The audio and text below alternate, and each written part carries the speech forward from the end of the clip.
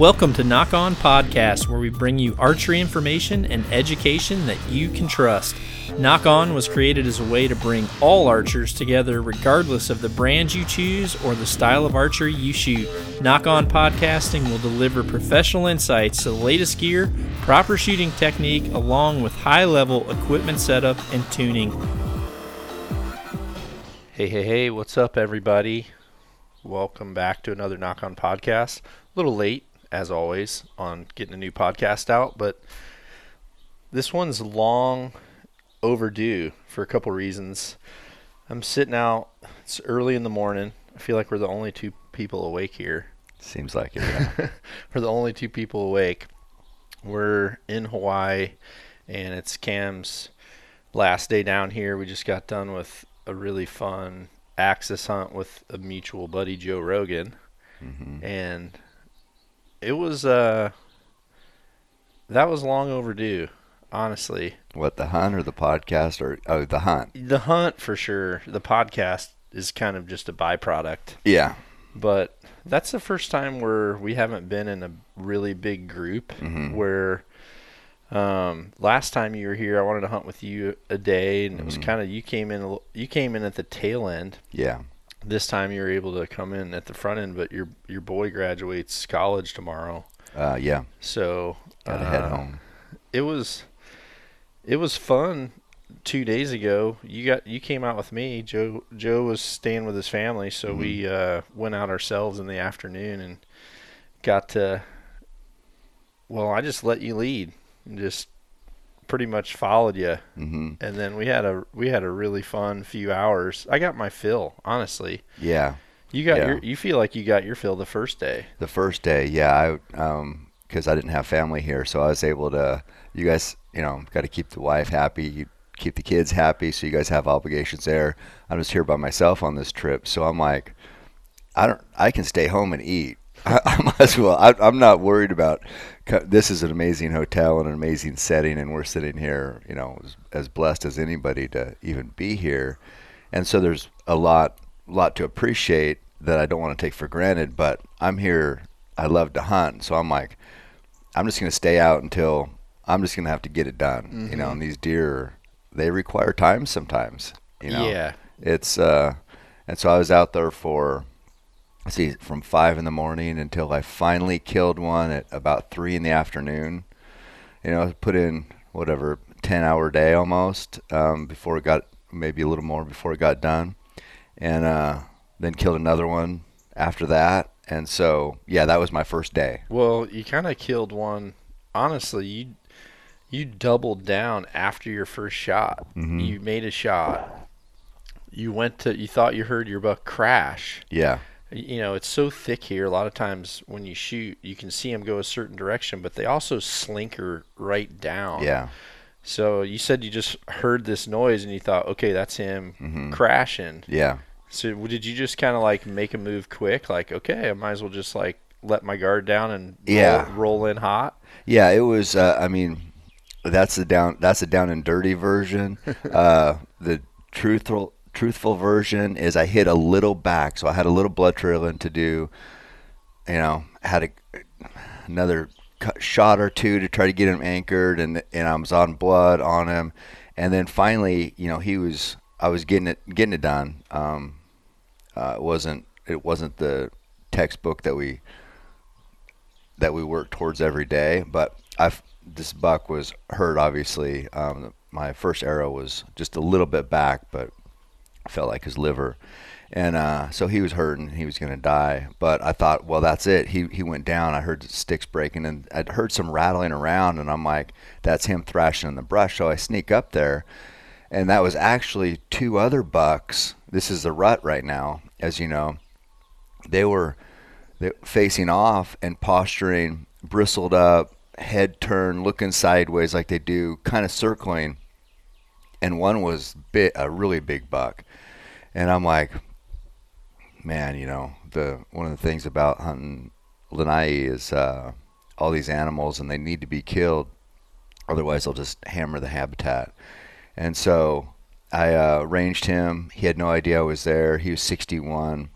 Pinwheeled him. Just a perfect shot. and he death sprint for about 80 yards and piled up, and then went back and recovered my other buck. So Yep. yeah, it was double down basically. Yeah, but anytime you can walk up on two big bucks fighting, you know. Yeah, which- you got to take advantage. Which that was your bigger of the two. Yeah, it was. You know, so Yeah. everything always happens for a reason. It It sounded does. like that definitely happened for a reason. Yeah. And in my head, though, it's like everything happened so quick, but I thought the first buck I hit was a giant. Mm-hmm. And I'm like, oh, that's a big buck. Then I'm like, oh, this is a pretty good buck, too. I should probably kill him. And it was opposite. It was the first buck was a pretty good buck. The second buck was, the threshold is 30 inch is what you want here. And the second buck is actually, Alex said he's right at 30 or a little over. So Yeah. that's what we want for a trophy. And the first one is not quite that, but still a good animal. I was surprised that my second one, I thought he was more of like a scrub buck, I guess more. He was a little bigger than I thought. Yeah. But based on the bucks that we had waited on and waited on and waited on. Oh, God. I mean, those other ones that were there must Yeah. have been Giants. bigger than we thought. Yeah, Or giants. bigger than I thought. It's one of those things where if you're not used to looking at axis every day, Yeah. you can get deceived. It'd be like someone going out and seeing either first 5x5 bull and thinking, okay, I just shot a 350 bull, and then Yeah. you kind of get up to it and realize, well, 350 bull is actually a very, very different caliber. Yes. Yeah. Than a bull that might be knocking on the door of 300. But Right. these were, I don't know, some of the ones that we've seen out there, it makes me wonder how big they are, or if it's their body's just a different size. Yes, you can really tell those older deer. The bucks, they they- have the dark. dark. Yeah, The dark. It gets darker. And their bodies just fill out, just like any animal. Mm-hmm. Big shoulders. My second buck had that kind of look, but he wasn't anything like. Probably, I had two last night on my last night that I was basically waiting for Joe to kill so we could get together and celebrate. So I was trying to keep myself busy and covered up with deer down there. You guys could see me down on the bottom. And so I was only going to shoot something really special. And there was two, like I just said, that just thick neck, thick shoulders, dark. The antlers just looked giant. And those were the ones that we were definitely after. Yeah, the hardest part down here is there's no cover.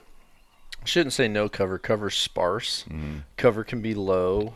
And just the amount of eyeballs. Yeah.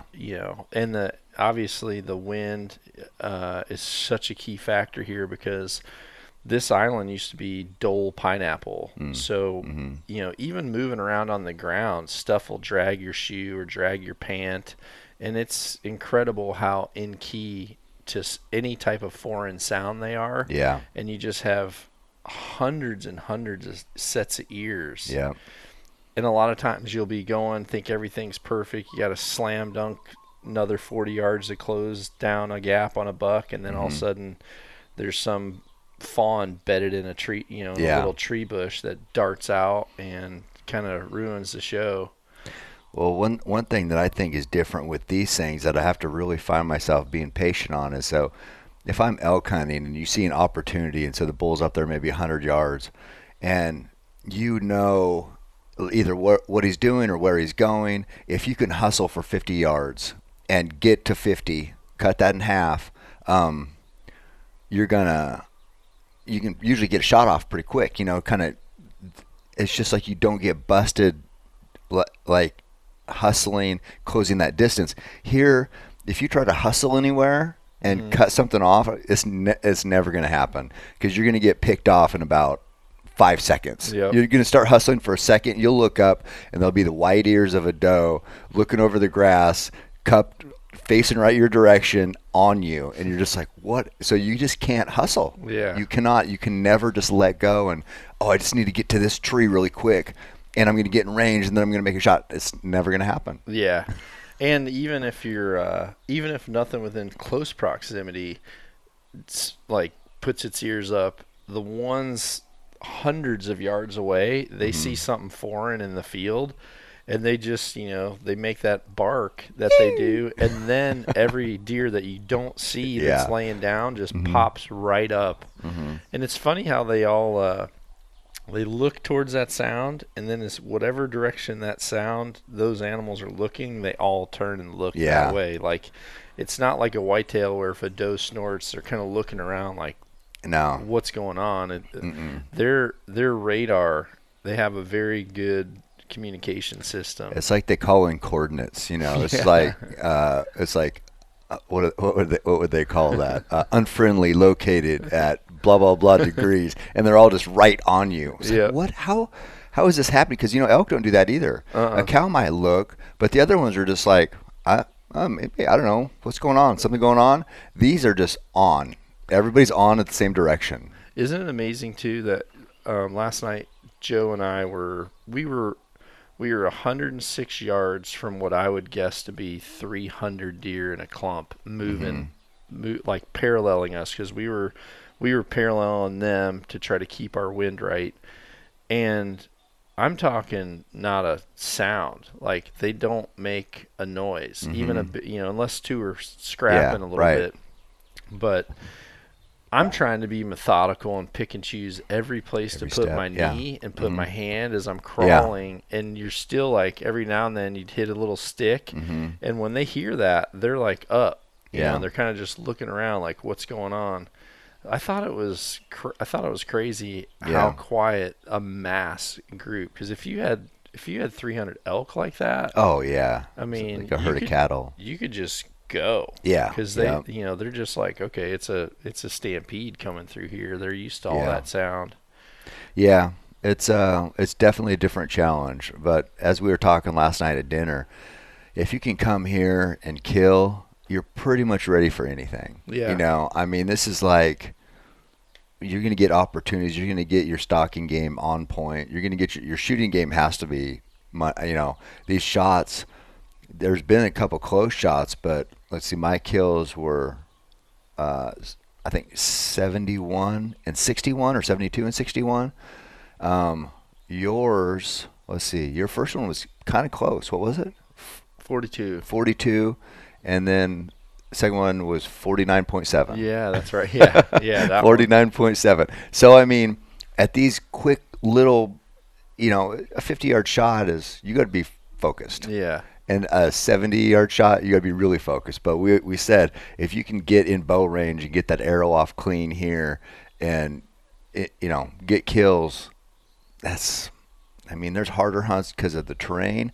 But the animals, they're switched on as any. Yeah, and Joe made the mistake.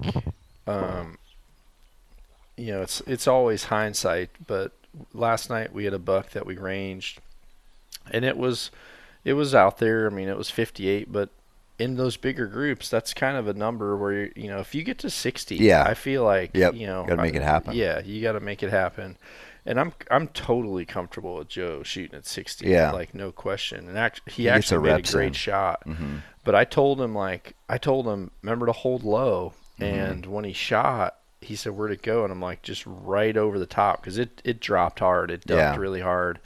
And then I said, where'd you aim? And he's like, I don't know, just maybe a little lower than midway. Mm-hmm. And I should have said, like, I was aiming Heart. I was aiming more like where the front leg makes the 90-degree turn on the bottle, on the body. Yeah. I was putting my pin in almost under the elbow. Yeah. In that pocket, like Right. not in the not like in the complete air underneath it, No. but like Yep. half of my pin was probably on hair and half of my pin was on air when I was shooting. Yeah. And both of them kind of ducked and maneuvered just enough. But we had very similar situations. As one of our shots was as perfect as you or Ack could ever ask for. 'Cause Yeah. we're both adamant about,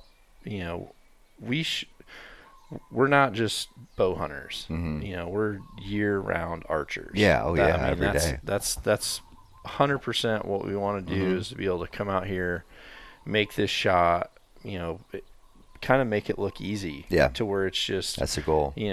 it's like stepping out there to 40-yard buck Mhm. target in your backyard and shooting a 10 ring. Like Yeah. that's ideally Yeah. that's what I want to do. I want to just come out, put the pin right there, like on that first deer, and just hear that very distinct sound of Yeah. when a broadhead hits the right spot. Yeah, I heard that sound and I was like, ooh, that's a dead buck. And you could hear it like hitting, and I almost feel like you could. I feel like my brain knew that it went through both sides. Mhm. Did you? Could you hear all I heard was a whack. And you just like, that was, I mean, there's no rattling through brush. There's no mistaking that thwack.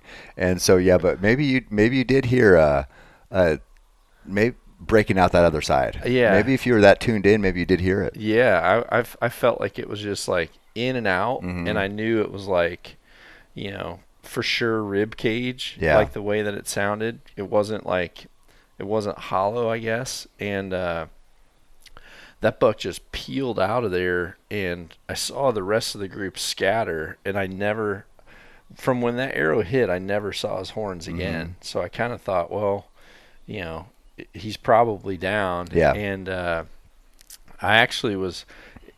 kind of leaned down and I was texting you like, hit looked good or something, first arrow was good or whatever. And Yeah. then as I'm like typing, I hadn't sent it yet. I look up and the deer, I could see a couple of the deer like pointing, looking down into the Yeah. brush, and I thought, I bet he's dead Yeah. right there, and they're staring at him because it happened so fast. Yeah. Nothing new. We had the perfect setup. Both of my shots. Yeah, that was amazing. We made a perfect chess game. Yeah. It was like perfect. Our cover, nothing new. We were there. Mhm. And then another buck came out, and I ranged him, and he wasn't that far. He was like 50 yards. So I had another arrow on. And honestly, one of the things that I do that I think people don't do that's a mistake is when you shoot, Mhm. I'm really fast to reload. Oh, the yeah, arrow. yeah. Some people like Yep. shoot, they want to look, they might even want to move around, Mhm. but your opportunity for a follow-up, which is a lot of times the reason why you're going to either get it or not get Yeah, an animal, sometimes. your Sometimes. follow-up. Mhm. If you like fully give away your location and blow everything out of there, Yeah. it can really be negative Yeah. if you do that. So Mhm. I shot, loaded, and I'm kind of looking, I'm hunkered down in the shadows. And then I was texting you like, shot looked good, and I was about to say, did you see him go down? And then this buck came out. I was able to range him, and I drew back on him, and as I'm getting my pin where I needed to be, he turned like straight away, so it was just a walking away shot, and he just kind of started walking down towards the does that were staring down in the bushes. Mhm. So I didn't have a shot, and so I'm starting to let down, and one of the does pops her head up, and she's like looking my way, and I'm thinking, if my buck is not down, Yeah. I don't want the group blowing up. Right. So I'm trying to still not be busted. Right. Even if I feel like anytime you just flat out get busted anywhere, it kind of shades the hunting for the next day or the next person. Yeah. So I lower my bow down at full draw, like underneath the brush, and I'm trying to let my bow down almost below my hip. Yeah. And I got about halfway down, and I was doing a good job of like letting it down, and I just felt a stick like fling, and it just hit my trigger, and it sounded like someone that just hits a total worm burner off a tee box. Yeah.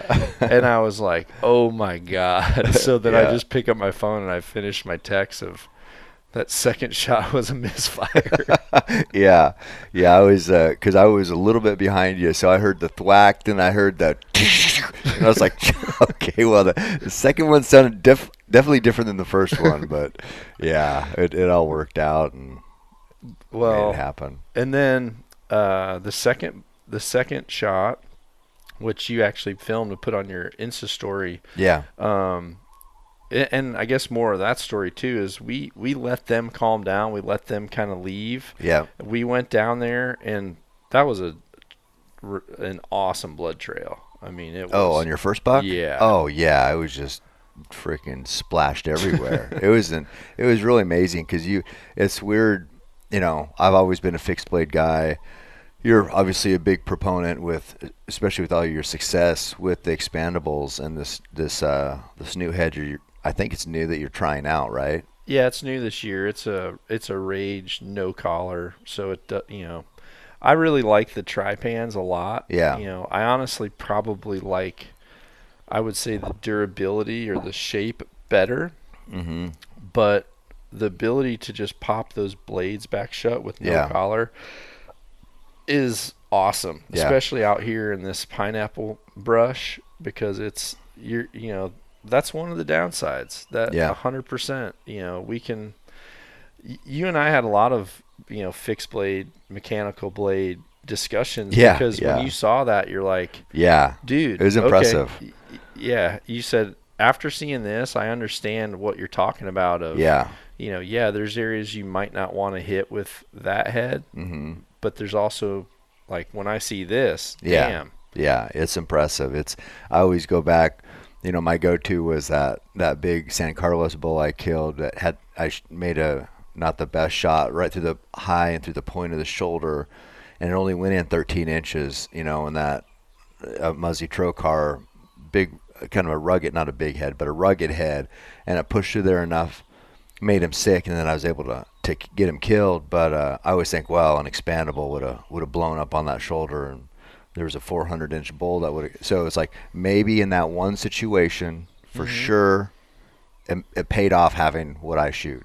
Yep. But then, I would agree. But then, as you said, if it's like, well, devil's advocate, okay, what about 90% of all the other shots that maybe an expendable is better than a fixed? So but that's, to me, that's the thing I love about archery and bow hunting, being so just in, I don't know, just not overwhelmed, just like so entrenched in this lifestyle, is whatever you're shooting, believe in it. Believe in it for whatever reason. You can debate it, you can outweigh it, and people will argue all day about what bow and why it's better, or what sight, or what arrow, or what, and that's okay. It's fine. But whatever you use, man, just believe in it, have confidence, and that's the biggest thing. And so just have some logic to it. And so that's all we do. We discuss it, and I can appreciate your points, and I'm like, oh, it's something to consider. Well, I think with you, there's two scenarios. One, when you told me your full Arizona Bull story, I'm like, yep. When I talk about where I would not want to hit with a mechanical, what I wouldn't want to hit a bear in the top of his arm, anywhere on the top of his arm bone. Right. I wouldn't want to hit an elk at the point of the shoulder. I wouldn't want to hit a moose there, or I wouldn't want to like fully center a moose rib. No. But other than that, the entire rest of the situation, I would favor that. Or if honestly, if we were in a little bit denser brush where I shot my second buck, and I shot him, and I was really fast to, like, I can't say that I'm pretty well, when I shot and I saw the arrow hit, because he was ducking and turning, I saw that he absorbed all the kinetic energy of that shot. Yeah, he got crushed. It smashed him. Yeah.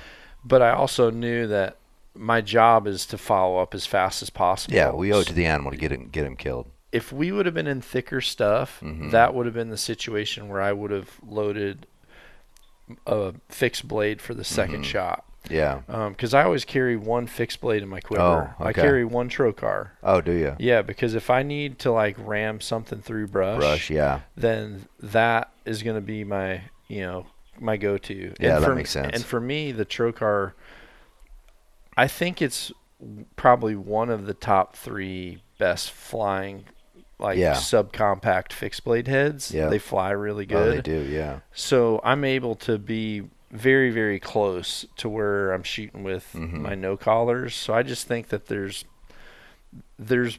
places where that is a better product.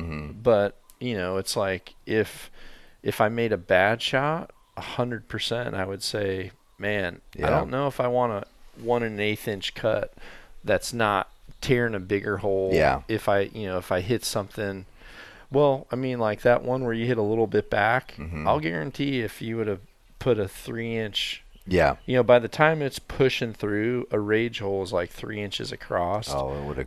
Yeah, he'd been down. That would have been quicker. a different I subject. think he would. Yeah. So it's like on deer-sized animal like these, man.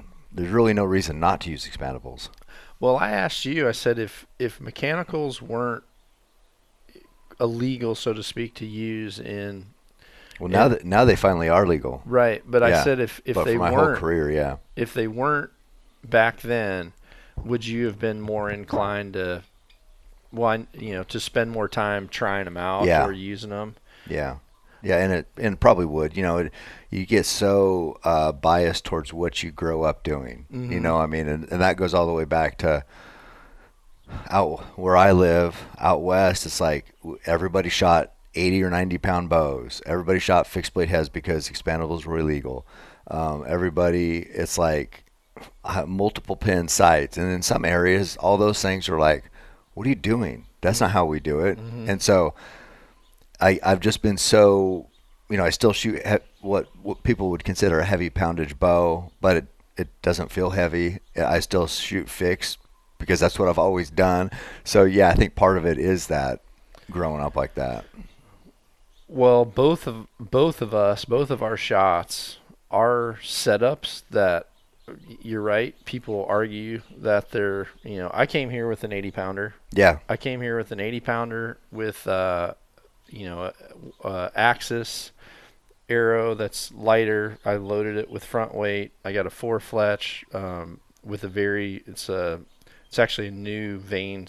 It's a Max 23 is what we call it, but it's a lower profile vein it's a little bit longer than yours, but it's lower profile. Yeah.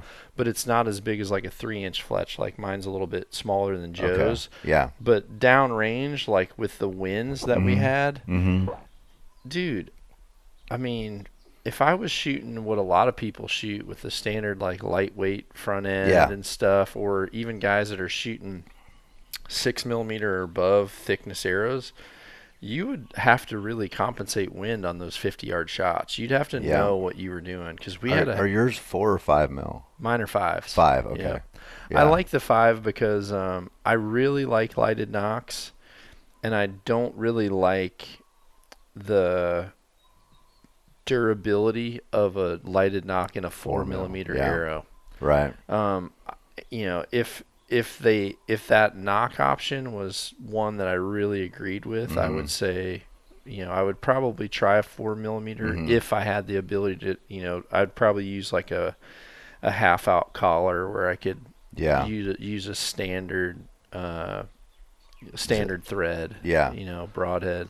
I don't think people really think too often when they're hunting in high wind areas, not only here, but like even up in the mountains, it can be windy. But Oh yeah, mule deer hunts. the difference between shaft diameter size. So if you say, because I shoot 4 mil, you shoot 5, a lot of guys shoot 6.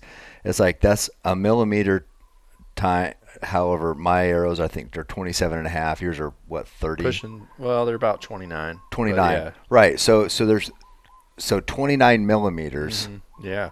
of surface area. Yep. That's a lot. Of drag. Yeah. Yeah. So that wind is pushing on that. I mean, if it's that wind's coming in sideways to your arrow, perpendicular, it's like it's going to push that thing. Mm-hmm. A lot. Really will. A 6 would be pushed. It'd be hard to say depending on the wind, but considerably more than a 4 mil or a 5 mil. Yeah. And it's just like I don't know if people think about that much. One of the things that I wish people would completely factor into is it seems like there's a lot of things that we do in archery that's almost like wives' tales, to where people have this opinion on an expandable, and maybe it's someone who, when expandables came out and I was whoever was in Oregon and made those decisions, and your only options for an expandable were a rocket arrowhead or a NAP Spitfire, which that was pretty much like dude, I wouldn't shoot a Spitfire on an elk. Yeah. Right now. Right. I mean, I wouldn't do it. And even that jackknife style, it's not my favorite. Now, if they would have had, and honestly, the very first Rages, Mm-hmm. which you shot in that. Remember that thing at the ATA show, like Yeah. 10 or however long ago? Yeah. I probably would. I wouldn't shoot that one either. Yeah. It was way too big around, and Right. it was like bigger than my arrow. It was like trying to push a 300 Yeah. 300 mag bullet through something. Like Yeah. I wouldn't have shot that one either. Yeah. But I definitely would. If back then the Mm-hmm. first broadhead on the market was a Rage Trypan, Yeah. I would have been like, okay. And I think everyone else would have been too. Yeah, probably. I think the old timers would have been like, damn, okay, yeah, this is a different Yeah. subject. This is a way different thing. That So- probably does weigh in because I used an expendable one time. I used a Rage on a bear just to see what it'd do, and of course it killed it in seconds. But bear, as we know, are soft. Just soft like structurally, like the hide is soft. You can cut through the hide pretty easy. It's not like an elk or something like that. The muscles aren't quite as dense. Mm-hmm. So penetration isn't usually an issue unless you hit that leg bone. But the other experience I had with the expandables, I was hunting with Roy, Doll Sheep, at Kootenai Lake, and we were up there, grizzlies circling our tent, pouring rain. It was just like a brutal sheep hunt. We did this big long stalk, big circle, came down on these 3 rams, and I got the footage somewhere, but I filmed him, and he was scooting down. And scoot down the hill, down the hill, down the hill. These rams are bedded on this little pinnacle out down there. We get 43 yards from this big ram, bedded, quartering away, looking down the hill, no idea we're there. Roy pulls back, so it's like you could, like how it was bedded, you want to hit like back like through the guts kinda, to get to that opposite shoulder, and it was straight down on top. It was just a money perfect thing.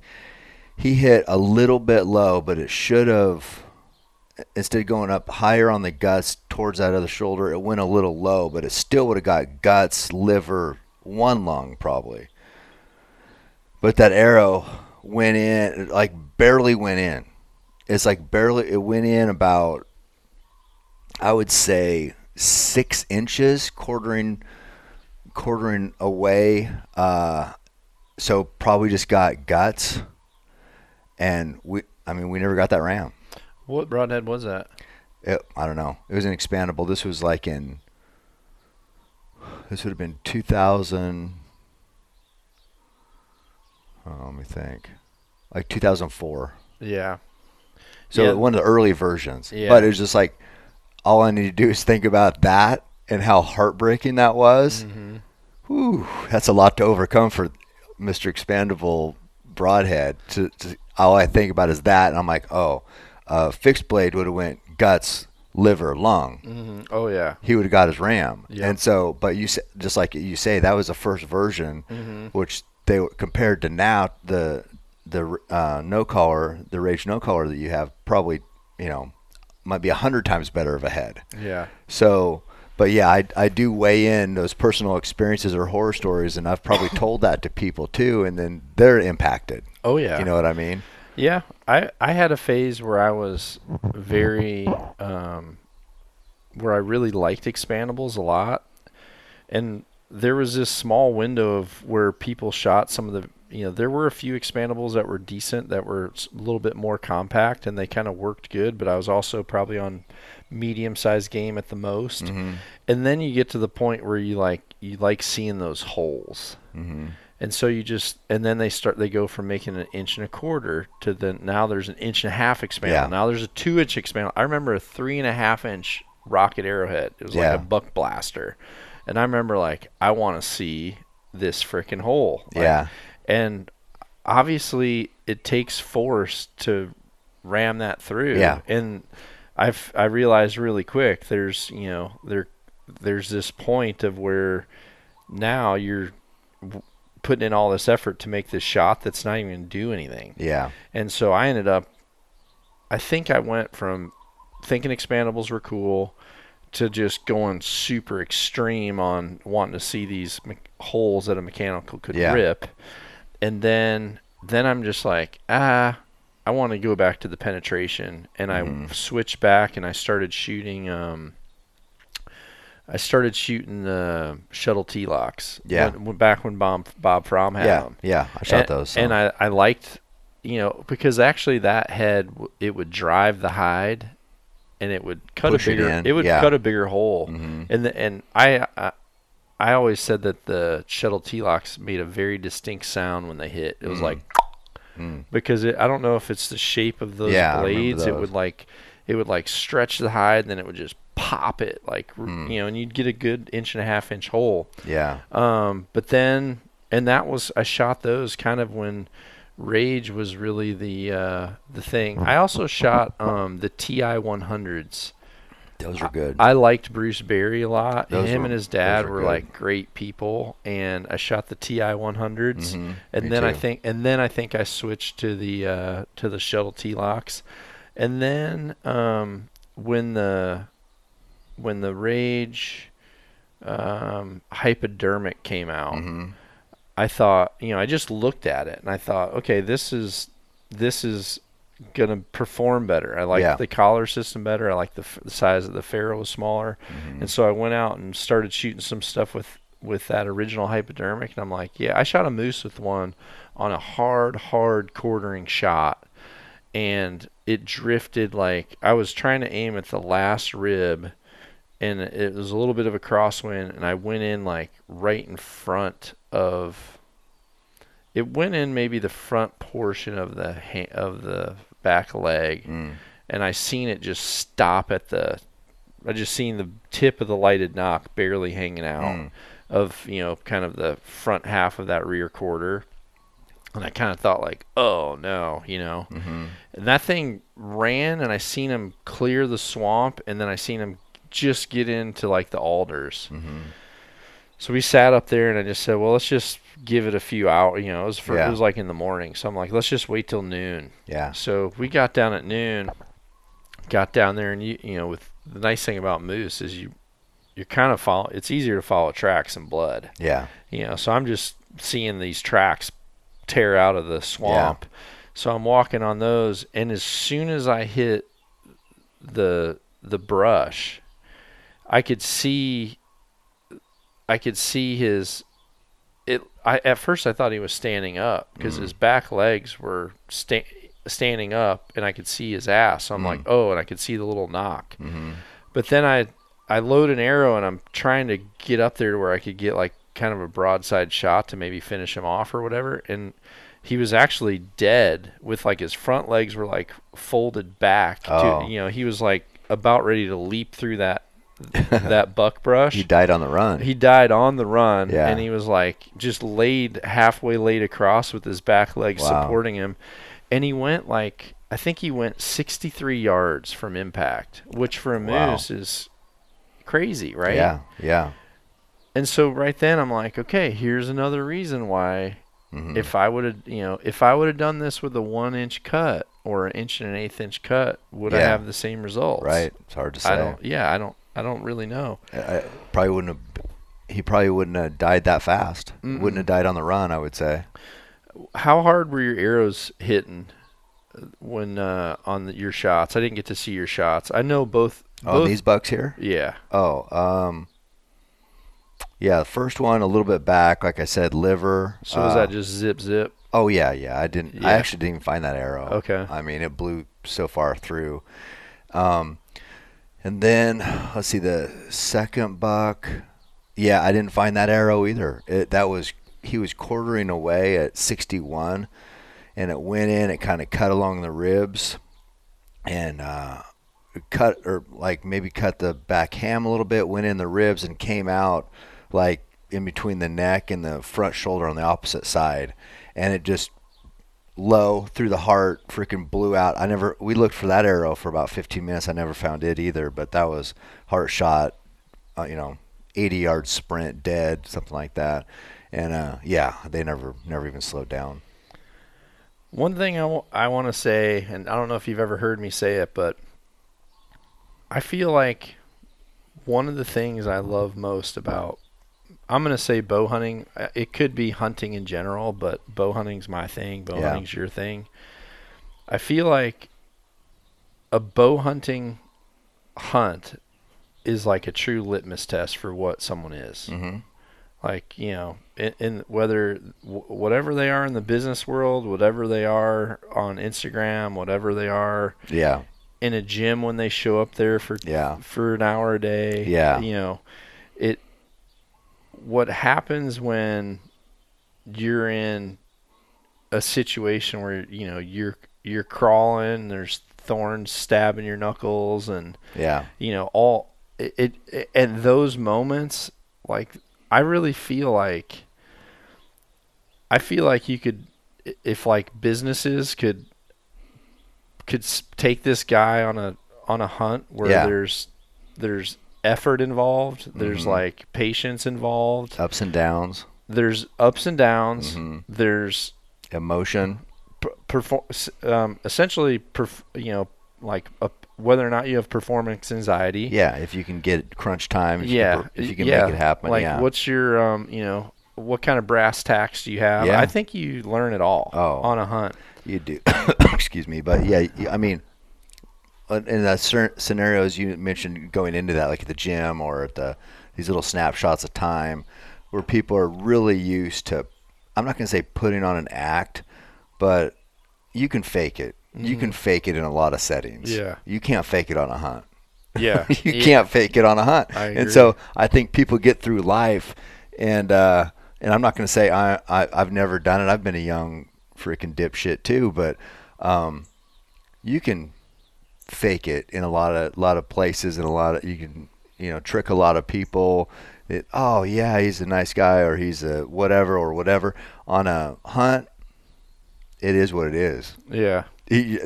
What you are is going to be exposed. Yep. And kind of that's what you're saying, and it's it's great because there's been people who I've been on hunts and it's been a one and done, and I'm like, okay, cool, I'm never hunting with that guy again. Or it's like, or it forges a great friendship. Yep. There's really no in between. It's probably a lot like when Andy talks about some of the selection processes that he was experienced with. He's like, there were people I would look at them and I would tell you, like, that guy's gonna make it, and he's like, and it blows your mind when he's the first one to ring the bell. Yeah. And then there's guys where you're like, oh man, this dude's gonna struggle this week, and then they're the ones that just get in there, grind it out, kind of lead by example. So you can't ever really judge. Sometimes people, they build that, I don't know, they kind of build this, I don't really know how to describe it. They almost build a self-image that they want for themselves, but when it really comes down to like struggle and stuff, they don't. Yeah, it's not real. It's not. Yeah. Yeah. But wholeheartedly, I have a very, very new respect for, I thoroughly enjoyed hunting with you. Oh, me too. I mean, it was, sure. And man, if we could have had like live cameras when you and I were hunting the whole time, and maybe this is, my personality, but what I've told people about you is I've said, that obviously, there's people that, there's haters for you. There's people that troll you. Yeah. And, there's luckily there's not as many for me, but I will say the amount of people that you motivate, people that I've seen on Harry's cross country teams, or, just people where they'll say like, yeah, do you know Cam Hanes? And I'm just like, how do you know Cam? And they're like, oh, I follow him on Instagram. He really helps me get up and work out every day and stuff. And I'm like, that's freaking awesome.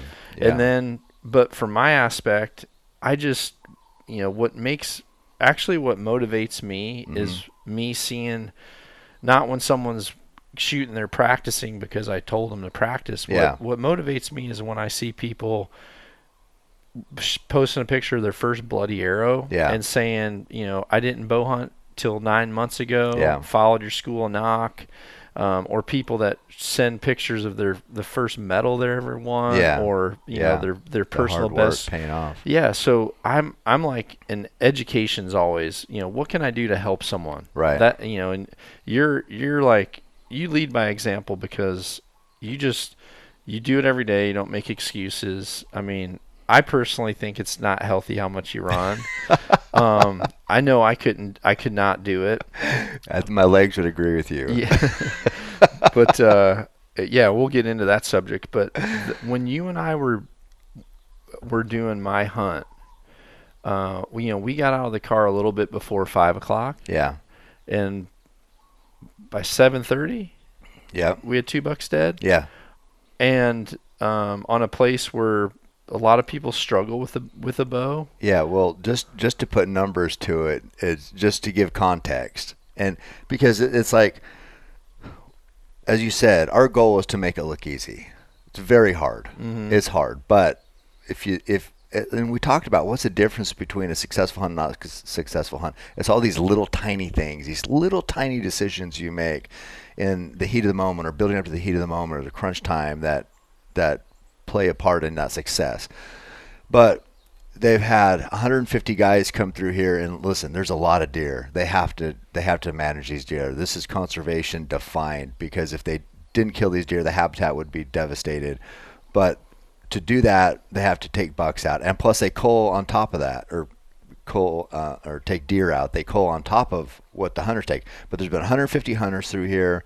Not all of them bow hunters, obviously, but of those 150, whatever percentage has been bow hunters, there's been one bow hunter that is killed besides us. Yeah. One guy. Yeah.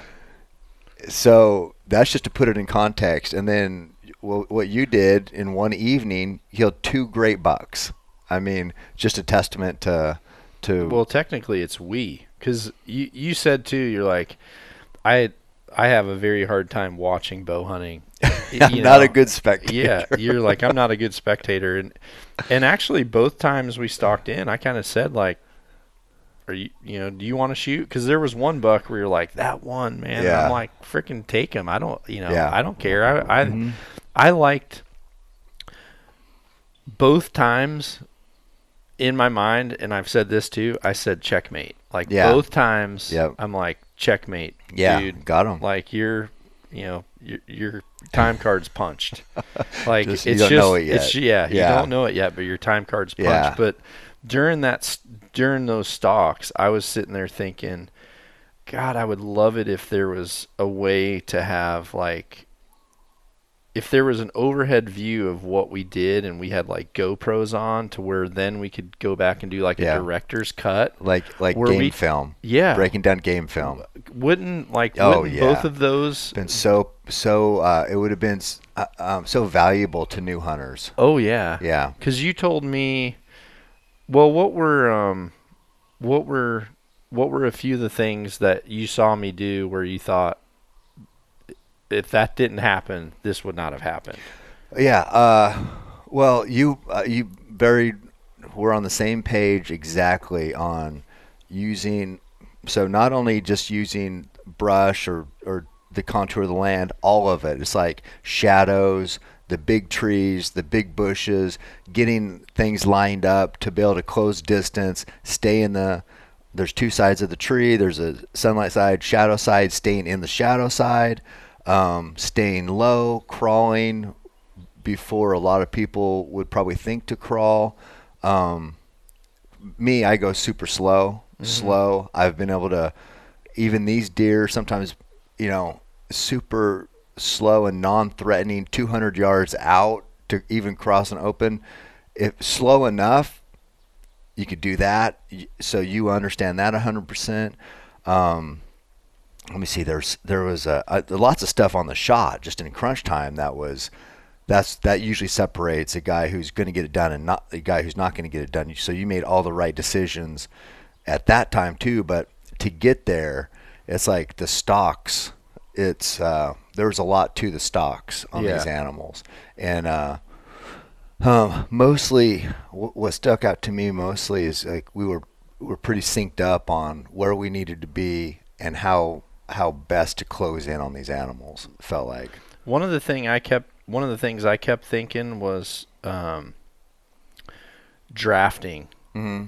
Like, some people do not understand the importance of single profiles. What I say. Yeah, single profile. Yeah. And drafting, and as you were going, there were certain spots where we would stop and we would talk about that's our next waypoint, and we kind of our hands were always in front of us. Yeah.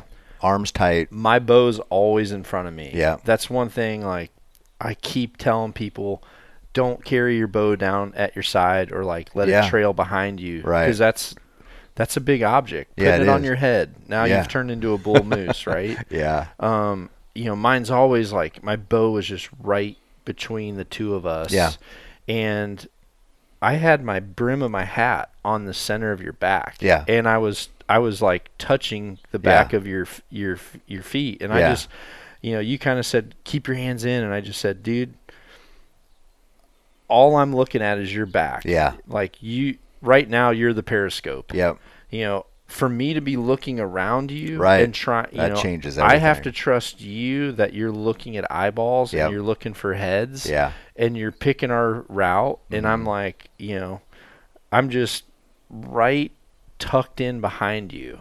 Yeah. And I think that in itself like lended a huge portion of us being able to get both of those stalks done. That does, because I've watched a lot of people from afar through glasses, and I know you have too. And two people together, and you see one guy doing it right, this other guy hands, humans, a lot of people are so far away from hunting and just being in that all the time, 24/7. But so you walk with your arms waving around, your hands flashing, your all this movement. You see something and you want to bring your arm up and point, and it's just like all this stuff. And so you see, I see all this, and then the opposite of that was you, and us staying just tight, like a lead blocker type thing, and one single profile, slow. No arms sticking out, no movement of a bow, nothing extra. So there's going to be some movement, but we had it so you couldn't make it more minimal, and it worked. Yeah. And then the second one, that second one we covered 200 yards on our knees, maybe. Yeah. And I'm not talking like walking on your knees or hunched over. No. I'm talking my bow was both of our bows were parallel flat to the ground. It's like knuckles, knees. Yeah. And then we kind of got to where we knew there was really good shade in that one spot, and you kind of looked at me and you're like, "What do you?" I'm like, I just pointed in there, and without you even saying, like, "Man, it looks kind of tight in there." Yeah, it was tight. I don't know what kind of a tree it was, but maybe it was like I don't know what kind it was, but it was, looking at it, you would say I would never be able to get a bow shot in there. Yeah. But we freaking crawled in this little thing. We did. Got in there. It was probably about the size of like maybe a minivan at best. Yeah. But just twisted, limbs going everywhere, but it had great foliage. Dark. Yeah. The leaves were light. They were moving a lot. And we kind of we snuck our bow through all the branches and got on the front end of it. Yeah. And then we kind of maneuvered the limbs just enough to where we had our little pockets where we'd be able to shoot. Yeah. And we just sat in there and like kind of made our battle plan while things were 40 yards or less. Like hundreds coming by. Yeah. Yeah. And we're just like, well, we had, I would say 12 scrub bucks, like kind of over this way. And then a couple of them started to kind of loop around, and I could see them 15 yards from my shoes that were on the ground. Yeah. Yeah, no, that was another one. So, when you pointed like right in the middle of that shit, that would have been, you could have easily made the decision, I can't get through, there's going to be too noisy, going to break too much stuff, and being so close. And so you try to circle around either side. Yeah. Well, either you go around either side, you're exposed. You're exposed in the sun on one side, but even on the shade side, that's where all the deer were coming from. And so if you go around in the open, around the edge of a tree, well, you're making the the edge of that tree is now there's movement there. Yeah. They would pick up that. So, but if you can go right through the gut of that brush, not break stuff, your money. So we slithered through there, and it was tight. Got to that far side, so we're in the shadows. You say with the leaves moving around, and it was just it couldn't have been any better. Yeah. So it was just that one little decision on should I try to circle around this tree or go through the middle. That could have blown up everything. Mm-hmm. And then we saw a lot of deer coming by. We saw one buck that was clearly the most dominant deer in that whole group. Yeah. And so we're like, that's the buck. Yeah. We kind of just, the conditions were perfect. We're like, that's our deer. I told you, I'm like, smoke that thing, dude. I don't, and you were getting ranges, you were getting all dialed in, and then I think he was on a hot doe, wasn't he? Mm-hmm. So he just took this doe a different way. Yeah. It's pretty sporadic. It happens during the rut. They're not gonna to follow cue of the whole herd walking. And then we kind of look to the side, and a decent high and tight buck comes into 42, and he bred a doe. Yeah. And I just looked at you. I'm like, I'm gonna smoke that one. And you're like, all right. So we get over there, arrange him. He's 42. He looked like he was getting ready to mount her again, and he was really occupied with her. So I drew back. I got the full draw. I don't think he mounted her again, actually. And I'm sitting there. Honestly, I just put my 40-yard pin like 10 ring, because I'm thinking 42. Yeah. It's going to go 2 yards low for me. It's probably 3.5 inches. That's right where I want to be. If he ducks, I'm still good. And then he kind of just turns and faces straight towards us. Yeah. And while I'm at full draw, you're going like, don't take a frontal, which I wasn't, because I've said this a lot too. I'm a advocate of frontal shots. Yeah. But that is a poor choice of a frontal shot. A frontal shot at 20 yards or less. And that's what people love when you're on the ground. That people love to lump everything in together. They like say, "Well, how far will you shoot at an animal?" Mm-hmm. Well, what are you talking about? I mean, what with the 40-mile-an-hour wind, or but like that deer, and I didn't want to offend anybody, but you're obviously very experienced and know what to do. But sometimes when I'm hunting, I'm just going to blurt out what I'm thinking, because I'm like, my obligation isn't to anybody. My obligation is to the animal. Yeah. I always want to say, I want to be a merciful hunter. I'm obviously trying to kill something. Hey, that's what I do. I'm a hunter, but you got to do it right, And so looking back at it, I was like, God, I was thinking, God, why did I mean, John knows what to do, but I'm just so used to just seeing a situation as saying. Yeah. And that I looked at that deer, and it was windy, and that deer facing us looked like he was about 6 inches wide. He might have been. I mean, and I'm just like, oh, and so you never even gave an indication you were going to shoot him. But anyway, so yeah, I mean, I've killed animals frontal. I've killed grizzly frontal. Mm-hmm. But it's 40 yards. He sat down, no wind, rock steady. That's different. And it's a grizzly. And it's big. Yeah. That's different than that. To get between its shoulders is the width of my shoulders. Right. So you can't say, well, do you take frontals? Yeah. It's like, what are you talking about? Yeah, let's get all the variables here. There's a lot to put frontal, on this checklist. Hell no, I would never take that frontal. No. A frontal on an elk at 10 yards? Yeah, probably would. Yeah, so, for sure. So, yeah, I mean, it's just part of the deal. And it's the same thing with how far would you shoot. It's like, well, man, sometimes I wouldn't want to shoot 40 yards given the situation. Sometimes maybe I'd shoot more than 40. Yeah. Well, I just sat at full draw, and I seen some other bucks coming down. And I told you, I said, while I'm at full draw, that buck, my attention went off the buck that I was going to shoot because I knew his angle was poor. And I saw a buck that, honestly, I didn't care how big anything is. Yeah. Like, I'm not out here. I'm out here to kind of polish myself. I'm out here to have fun. Obviously, I was totally in the moment. We had We had just shot one. Yeah. We were still waiting kind of for our guy to come down and help us get that other one out. So we had a little bit of time to burn. Yeah. We're obviously in the thick of a group. So, I was just happy. I kind of came down here not expecting to hunt much. I really wanted Joe to get one. Yeah. I really wanted you to get one. I wanted to be able to hunt with you once. Yeah. I wanted to hunt with Joe as a priority. But I thought, if there's a time where Cam and I can get out, like it'll be a good time for, for us to just see how we work. And I think it answered a lot of questions. Yeah. But when I saw that other deer come, even though it's easy to assume it was because he looked like he was walking straight to that other deer. Yeah. And, he was only 5 yards to the left of the deer that I had ranged. And I was at full draw this whole time. Yeah, the whole time. What we're talking about, I'm at full draw.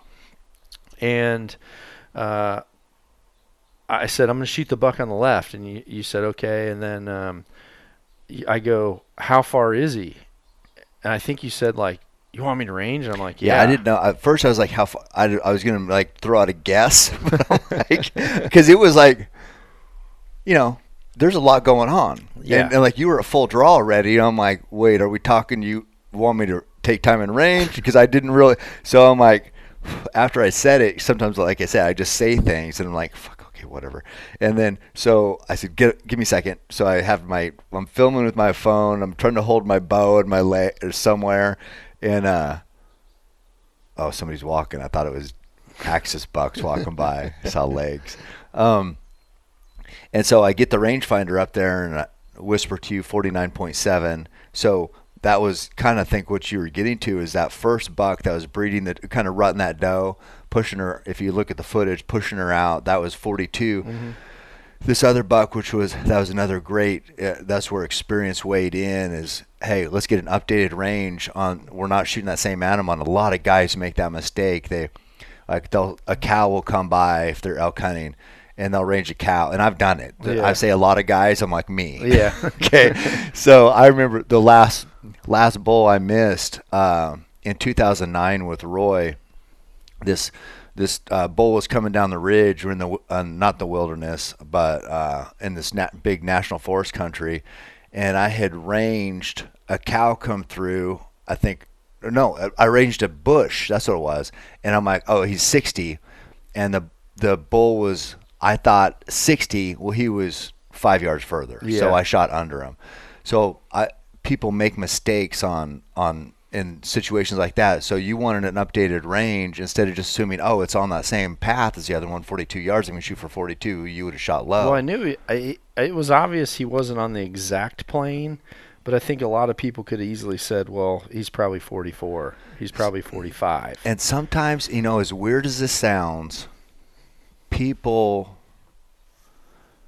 it's easy to believe it's the same. Because then now you're saving time. Mm-hmm. So you're like, oh, he's close, and because then in your head you're closer to being able to shoot, and if you're closer to being able to shoot, you're closer to being able to hold that buck in your hands. Yeah. And so you don't want it not to be true. You don't want him to be on a different path. So you turn it into, no, I'm gonna make in my head that he's right with that other buck. Yep. I'm gonna shoot for the same because I want it to be that, because that'd be really easy right now. Yeah.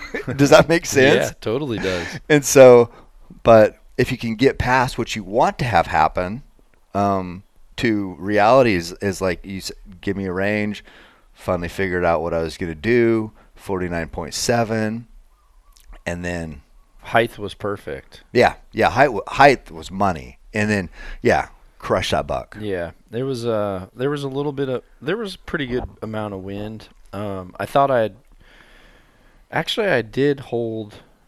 held a little bit left. You should have, because the wind was coming left to right, pretty good. But I impacted left. Yeah. So it's almost like maybe with that, maybe held too much. Because I could see the wind coming by that tree he was at. I might have went a little bit too much, but maybe too hot on the. But it was it could have let up, because there was times where it was freaking blowing. Oh yeah, and maybe that just at that moment, maybe it let up. Yeah, for whatever reason. It was variable, which is another thing too. that's something I normally am factoring in, especially on elk or mule deer. When there's bedded mule deer and you kind of get in, a lot of times you're playing that waiting game. The wind, it blows hard and it slows down. It'll blow hard and it'll slow. Like there are periods normally even on a windy day where it's more than others, and having your range confirmation and kind of a lot of times when the wind's peaking, like blowing really hard, it'll let up soon after that. So if you can kind of be ready during that gust time, as soon as you feel it like laying down, like, you know, picking and choosing your shots for that.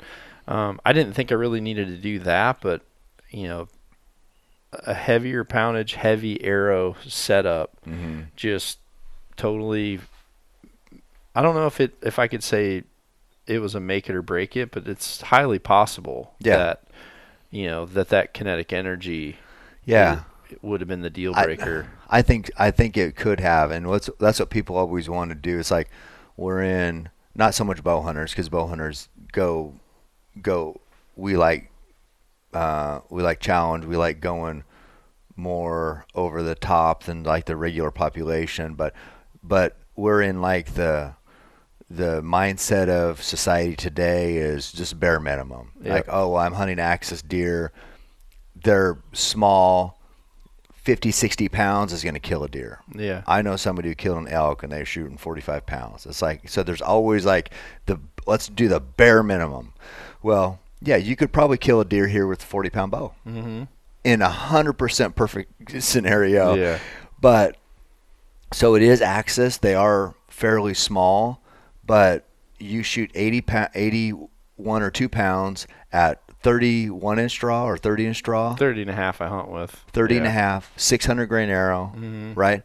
And it crushed that buck, put him down. I mean, he was down in seconds, where if you would have had the bare minimum, which is what a lot of people want to, like, what's the least amount I can get away with and still get it done, it might have only went in an inch or two. Maybe that buck runs off with an arrow sticking out of it with no penetration. Well, not to mention people that had the bare minimum and practiced the bare minimum, they wouldn't have been at full draw that long. Right. I mentioned that in that post, because your strength your physical strength to allow you to hold a bow for, it was over, I would say, a minute for sure. Yeah. And fighting the wind and talking and thinking about all sorts of stuff. And it's like, people, they would, even if they could do it, they're not going to be that accurate, you know? And so, and then when they're starting to get fatigued and then they want to get that arrow on its way towards the animal anyway, because that's closer to them realizing this dream of killing the animal,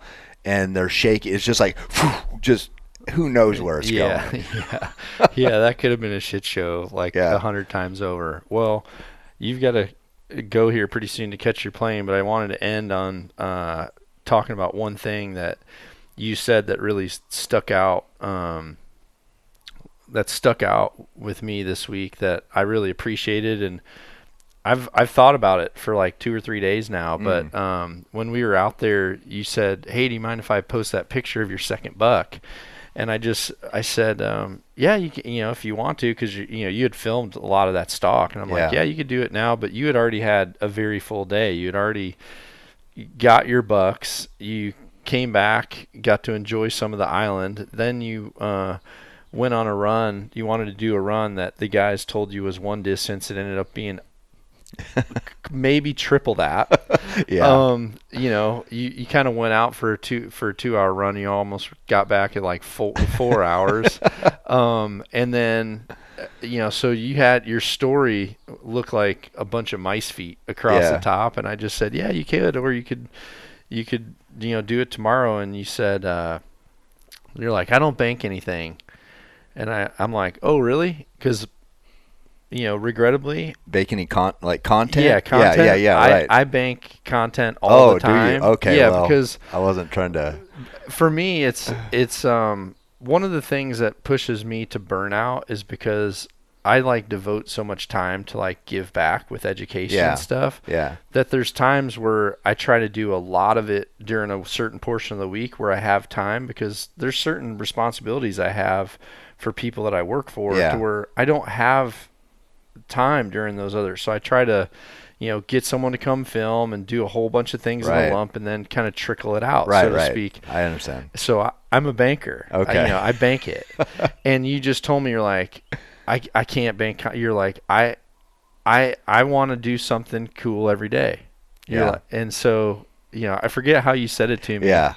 But you said something like, no, I want to make sure every day I'm doing something good. I don't bank it because I want to know whatever I'm posting, that's like something good that I'm doing every day. And I thought, okay, damn, yeah.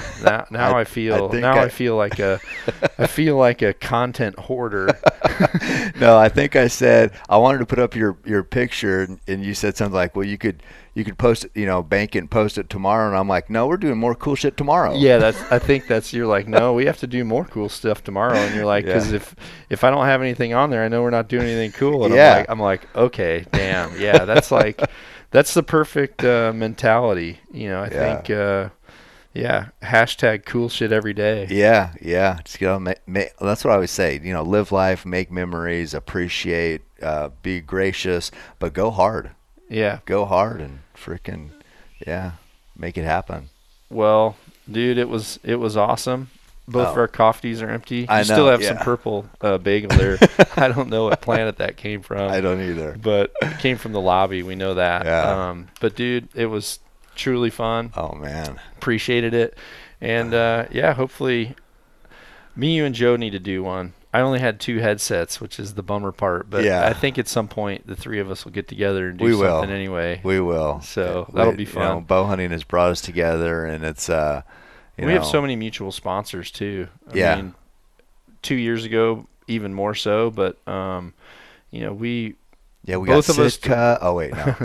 Both of us talked about just really good people that we deal with at companies, and both of us are the same. We're like, the relationships are like worth more than than contracts. With the places that we choose, we really choose stuff that we want to shoot, and I wish we do. I think that's important, because if I talk about something or make a change, it's legitimately like what I want to shoot. At the time I wanted to shoot shuttle T-locks, and that is what I shot, regardless of what else was on the table out there from different companies. It was like, what, I really like how this performs, and right now it's the same thing. I mean, if I had to go into a store and buy something, I'm shooting what I would go buy. Oh, for sure. Yeah, I mean, I shoot Hoyt, and not because I'm sponsored, because that's what I want to shoot. That's what I believe in the most. I buy my own broadheads. I buy my arrow rests. I'm like, money and sponsorships is so far down the list of what's important to me. It's not even. It's like the support they give to our lifestyle in the industry is amazing, and I'm not going to sit here and pretend like that's not important to me, because it is. But for me personally, man, the hunt, the people, just like I said, life experience, that trumps everything. And we talked about the fact that some of the people's gears that are like gadgety people, you and I both said, like, because I told you, I'm like, how many people ask me if they should shoot a side rod or why I don't shoot a side rod in hunting? Dude, can you imagine fumbling around with us doing the hunt that we did on our hands and knees with like sidebars and stuff? Yeah. We're both like minimalists, and what tough. We've narrowed it down to is 100% confidence. Yeah. Like you can ask me why and why and why. All I can tell you is if you take a picture of what I have, I think if you could say the same, if you have a picture of what you have, that snapshot could just put 100% confidence. Yeah. Like that's the name of that gear. And if you do that, then obviously you carry that confidence into the field with you, and you're going to be a better athlete. I mean, athletes that don't have confidence in what they're doing, man, that's a bad position to be in. And you have a special eye too for our equipment, because first morning you looked at my bow and you're just like, "Why is your rest up?" And I was like, it's like 4:45 a.m. or something like that. And I have the limb driven trophy taker Smackdown Pro. And it had slid up the limb a little bit because it got hot or something. There's a little pad there, and the glue must have whatever, so it slid up, allowed that rest to And have. we're not talking all the way up. No. We're talking just enough Right. to contact your bottom veins. Right, and kick my arrow up Yeah. potentially. So it's but just that, I mean, I don't know. That stuck out for me too. It's just like knowing you're, not only an amazing hunter, but just this is what everybody knows about you is the technical part and being married to the game type thing. And that you said something that stood out for you about me. Well, that's what stood out for me about you.